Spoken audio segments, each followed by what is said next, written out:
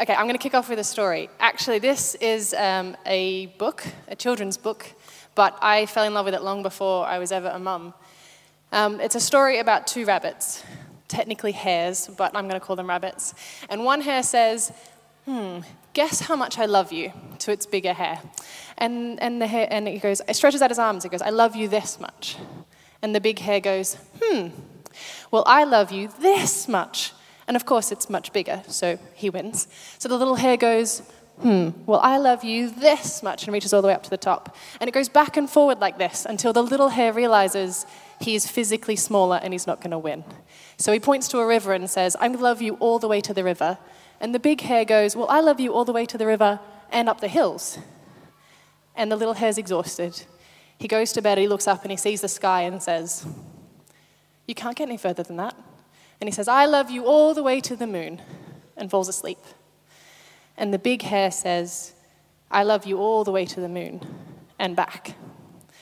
And I love that story because I love the idea that someone could love me that much, that someone could care to go all the way to the moon and back. I'm actually a sucker for anything that's got that written on it. I'm even wearing earrings right now that are from that brand. I've got the bag. It's a bit embarrassing. And the reason is because for me, I had the privilege of always knowing my parents' love. I grew up and my mum said to me, I love you unconditionally. And that's a really big word for a 3-year-old. So I say to June, I love you no matter what. And she first started to ask, what was that? What is that? What is no matter what? And I explained to her that no matter what she did, I would always love her. I wouldn't always like it, but I would always love her. And my dad, on the other hand, he's not very big with words. He did say I love you, and I know that he meant it, because his love was expressed through taking care of me and wanting to make sure I was safe. My father served in the police force for over 30 years, and when his first child, at the age of 19, moved from our small town to the city, he came with me to look at apartments. And I ended up in a share house of 9 people, and he grilled the real estate agent. And then he took her license plate number, and he joked about taking everyone's in the street, and to be honest, I think he did. He checked the crime rates in the area, and he pointed out all the places that he knew people. This guy was the sergeant at the station nearby, and this is the fastest route to the hospital, and he'd mapped out, long before a GPS, how quick it was to get from where he was to where I was. And when I told him we were moving to London, he said, but I don't know anyone there. I know my dad loves me because he said it, but he would do anything, and I've seen him drop everything to come and help me out. So when someone first told me that God loved me unconditionally, I went, yeah, okay, what else you got? Because for me, that was my reality. But I know that that's not always the case for a lot of people. See, love at the moment, and I guess always, has always looked a bit conditional. It's looked a bit like, I will love you if you accept me for who I am, and if you maybe change the things that I don't like about you. It looks like I want to spend time with you as long as someone better doesn't come along. It looks like I will help you as long as it doesn't cost me anything.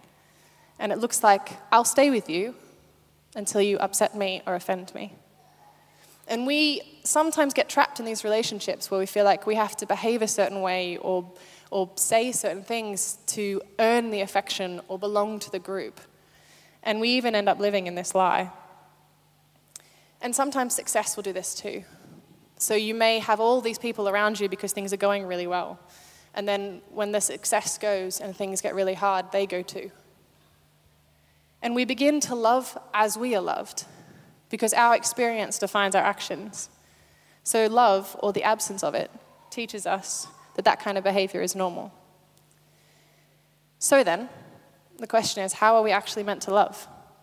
And we heard about it in our reading.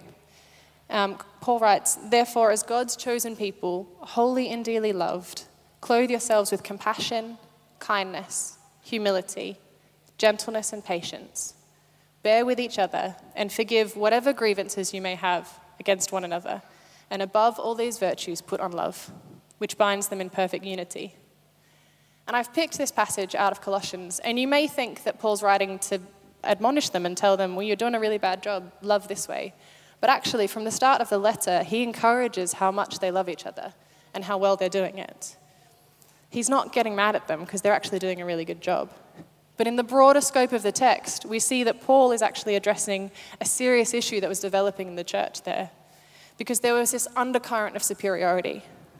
There were people who were saying, I know God more than you, and they were judging each other based on what they ate, how they experienced the Spirit, what they worshipped, thinking that some were better than others. And the result was a mass division in the church. And just before the passage that are happening, just before verse 12, Paul lists a whole range of things that are happening and behaviors that are fueling the tension, such as anger, malice, rage, slander, filthy language, and lying.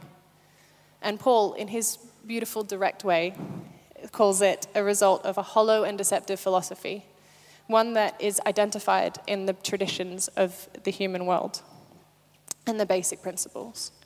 And those basic principles look like work hard, strive, protect yourself, succeed. And the human tradition of love, I think, is if you look like me and you sound like me and you agree with me, then we're friends. Just don't get in my way. So how, in the context of church, do we get past this? When we don't look like each other, we don't sound like each other, we might not always agree. Well, Paul's got a few suggestions, so I'll leave it up to him. He says, clothe yourselves with compassion. And the modern understanding of compassion means that I should have concern for someone who is suffering. But actually, if we look at the root word, compassion means to suffer with. What on earth could compel us to stand with someone in their suffering other than love? What does it look like if we turn up ready for anything? To cry? To be cried on? How do we support each other practically, financially, in any way, and allow compassion to move us into action? He says, clothe yourself with kindness. Kindness is a quality of being friendly, considerate, and generous. I used to think that was the worst compliment when someone called me kind. Felt like a bit of a cop-out. But then I realized that what motivates it? Because I think true kindness stems from the heart. And it's really deep and genuine. And so often, we need kindness the most when we're actually not being very kind ourselves.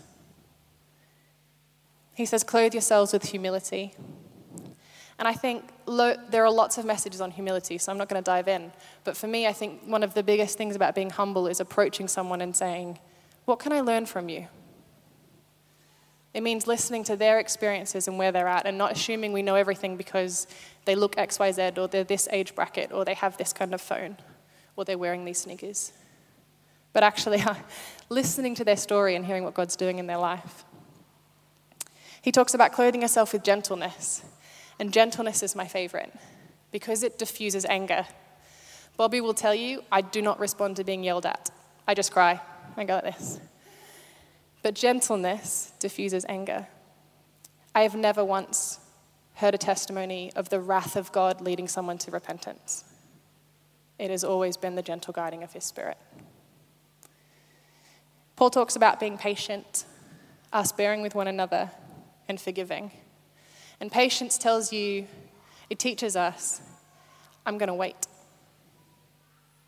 Bearing with one another teaches us, it's okay if you got that wrong. And forgiveness teaches us to say, I'm sorry. Now, it's good to note that Paul didn't make up this list of attributes by himself because they're great moral values. He didn't pick the nicest person in Colossae and was like, oh, you seem to be doing it really well. I'm just going to write about you and let everybody act like you. Paul is painting a portrait of the most beautiful human being who is a fulfillment of all of those things, and that's Jesus. And he says at the end of this text, above all of these things, put on love, which binds them all together in unity.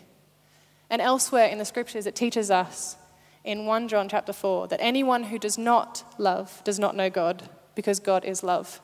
So he's basically saying, do all of these things and do them in Jesus. Do them with him. Because the truth is, we can't do them by ourselves. Paul is reminding the church to continue in the traditions that they were first taught. Forget what you have learnt from this context and this culture. Do what we taught you in the first place. In other words, don't let your actions reflect your bad thinking. Don't be thinking about how everyone else is doing it or what looks good on Instagram. In Christ, we are all new creations. And when we decide to follow Jesus, all of the ways of the world, all of that stuff that we see doesn't define who we are. Because we're given the Spirit of God. Jesus left that for us as a gift. And that's to help us to behave with a kingdom perspective. Paul says, put on new clothes. You are defined by Christ and his tradition, based on the principles of the love of the Father. And the tradition of Christ is to love God with all your mind, all your strength, all your heart, and to love your neighbor as yourself. And the basic principle of God's love is, I love you more than you know, and I love you no matter what. See, the key to understanding God's love in this passage isn't about what we're supposed to do. It's about the first verse. It says, therefore, as God's chosen people, holy and dearly loved. We can do everything and anything on that list because before we've even attempted it, we were chosen, we were made holy, and we are deeply loved. The Old Testament is this incredible story of God choosing the nation of Israel as his people to dwell on earth and to bless and prosper. He says, I choose you to be my witnesses. And here I think lies one of the most beautiful revelations about who God is. He is all-powerful. He knows everything. He can do anything he wants. And he chooses us. He chooses people to show everybody else who he is. And it seems the Israelites don't really do a good job. It seems that loving God and serving others is something that they struggle with. And to be honest, when I read through the commandments for the first time, not just the 10, but all of the other laws, I thought, gosh, it's no wonder. They couldn't get back to that presence place. And God saw humanity trapped in this cycle that they can't get out of. And he decided it was a world too far from him. So he did something about it. Because God saw the Israelites and said, I choose you and I love you no matter what. And they repeatedly rejected him. And his response wasn't to get up and walk away. He says, all right, this isn't working. Let me come even closer. Let me turn up in a way that you might understand. In a human form. In Jesus. And suddenly, we see not Israel just as the chosen nation, but Jesus begins to choose everybody that the world says shouldn't be chosen. He chooses disciples that basically failed the possibility of being Jewish teachers.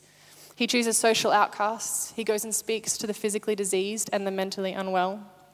He chooses slaves, children, widows, cripples, and in a time when it wasn't cool to do so, women, centurions, and he even chooses Paul, someone who violently opposed him. See, he chooses each and every one and says, I love you, no matter what you've done. You are dearly loved, and I'll prove it at the cross. Trust me. Let me give you the peace that you long for and the freedom unlike any other, and allow me to give you my holiness, my righteousness. Allow me to give you who I am so that you can know your Father in heaven. God's chosen people isn't an abstract idea. It's not just the Israelites in a far-off place. It's the people in front of us, beside us, behind us. You are chosen by God. I don't know if you knew that this morning, but you are. And it's not because you did or didn't do anything.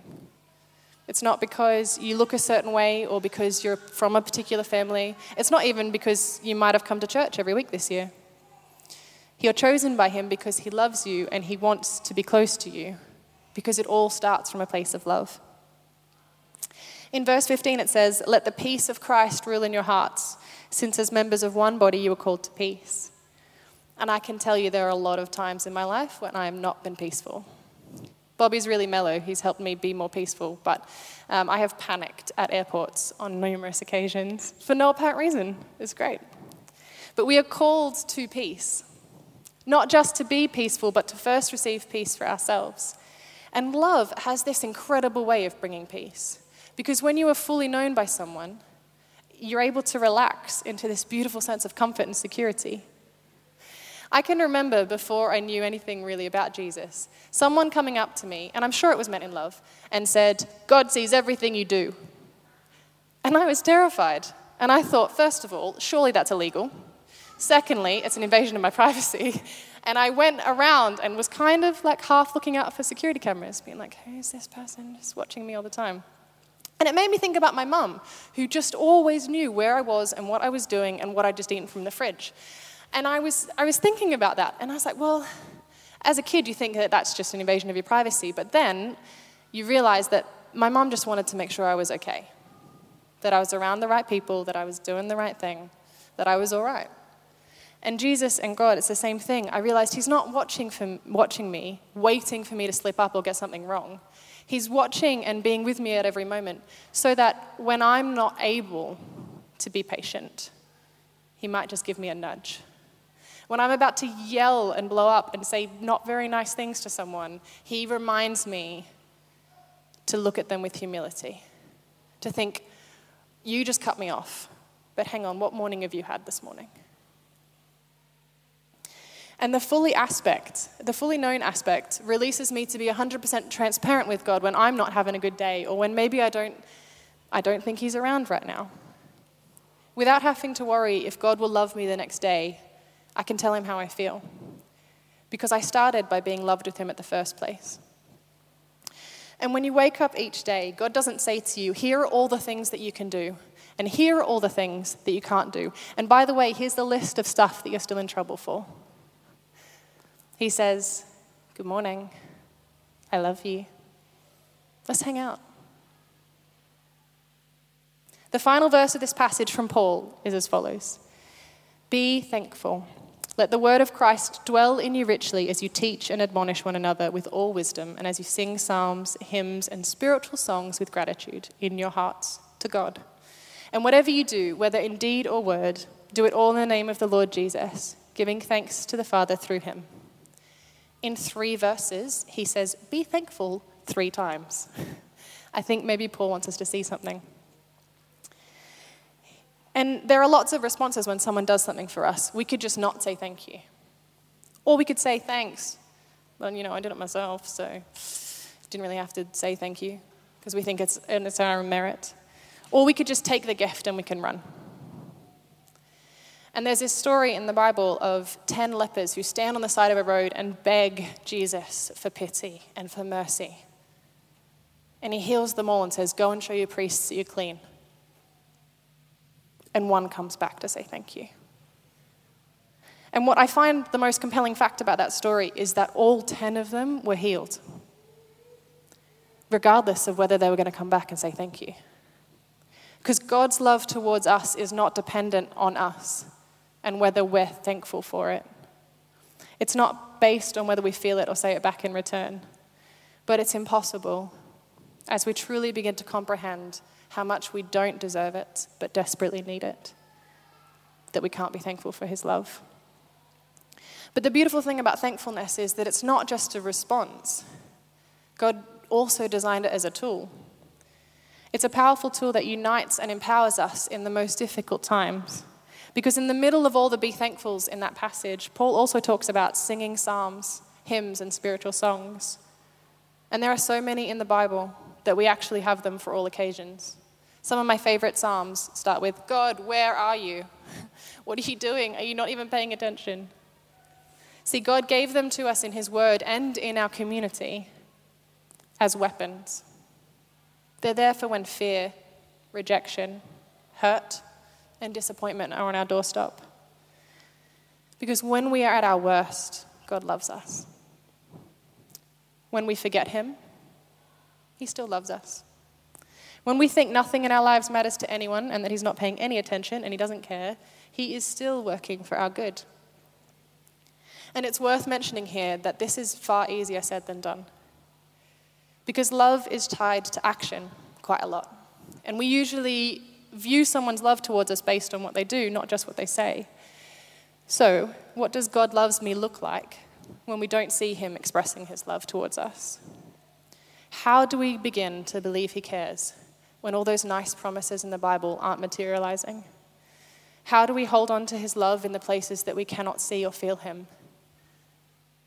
And where do we see God's love in the waiting and the suffering? I can't answer all of that. But based on this passage, I had a few thoughts. I think we see his love through the community of believers, through what Paul describes as the body of Christ. We see it in acts of compassion, where in a place of love, we stand together with those who are suffering and say, I know you can't pray right now, but I'll pray for you. The phone calls that say, hey, how are you doing? Because they think no one's watching. We see it in the acts of kindness towards one another, when we know for someone else right now getting out of bed is really hard, and it's a bit overwhelming. We see it in the humility of being able to say, I'm not okay, and my faith is really struggling, and being honest with one another because we can trust one another, and we can be that real. And we see it in the gentleness that says, I'm here for you, and we're here for you, not just in words, but in action. Where we don't just say, I'll pray, but go and do it. And where we turn up in any way we can. And with the patience that comes with the emotional roller coaster of life. And we especially see it in forgiveness. When we may need those things from everyone around us, and they fail. Or when we fail in giving it to others. Or even forgiveness when we see someone else in breakthrough. And we try, but we just can't be happy for them. Because we're still waiting. And can I encourage us to be a family that can rejoice with those who are rejoicing, as much as we are mourning with those who mourn. But don't forget your weapon. Recount the acts of God and praise him for them, giving thanks for what he's done for yourself and for others. And give thanks for the little things that make a big difference. That you're here right now. That there's free tea and coffee. Give thanks for things in our physical world. Helps us lead us into praise for things that were done long before we were born. Like Jesus, his life and teaching, his death and resurrection. Praise for a God who came looking for us long before we even knew he was there. In 2013, I had a lot to be thankful for. My sister and I both got married in the same year.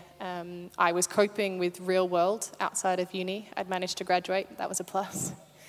And it was in Christmas. It was a really busy time. My family has 2 birthdays at Christmas, and I was also working in retail. And I can remember it was a couple of days before our biggest sales day, and I get a phone call from the ex-boyfriend of one of my best friends. And he says, I'm really sorry to interrupt you. I just thought you'd want to know that my friend had taken too much medication the night before. That she was in hospital and she was okay. But he just thought I'd want to know. And I couldn't help but thinking, this could have been a very different call. And I left work and I was trying to work out how to get to the hospital and what to say. And to be honest, I was scared. I was angry. And I was really hurt. At God, just as much as I was at her. And I was trying to find something to bring because her love language was gifts. And I thought, well, I'll have to, I can't, I don't even know what to do. I'm going to turn up with something. And I asked God to show me. And in front of me was this book that had 2 rabbits on it. And it said, guess how much I love you. And I heard him say, buy the book. And I thought, what? And he said, buy the book and go and tell her how much you love her and how much I love you and love her. And I thought, this is one of the women in my life who led me to know who Jesus really was. Surely she knows. And surely this is too simplistic a response. I can't just take her a book. But I actually had no other idea, so I took it. And I was driving to the hospital, still trying to work it out. And I walked in, and I genuinely, I couldn't speak. I didn't know what to say when I saw her. And he said, and God said, just read the book. And so I did. And I sat there with her for a couple of hours, and I read the book. And I said, I'm here. I know it's really hard, but I love you to the moon and back. And the only reason I was able to do that and not be mad at her and not judge her and not tell her how I was feeling was because in the car on the way there, I heard God say to me, I'm here. And I know this is really hard, but I've got you. And I love you more than you know. And no matter what.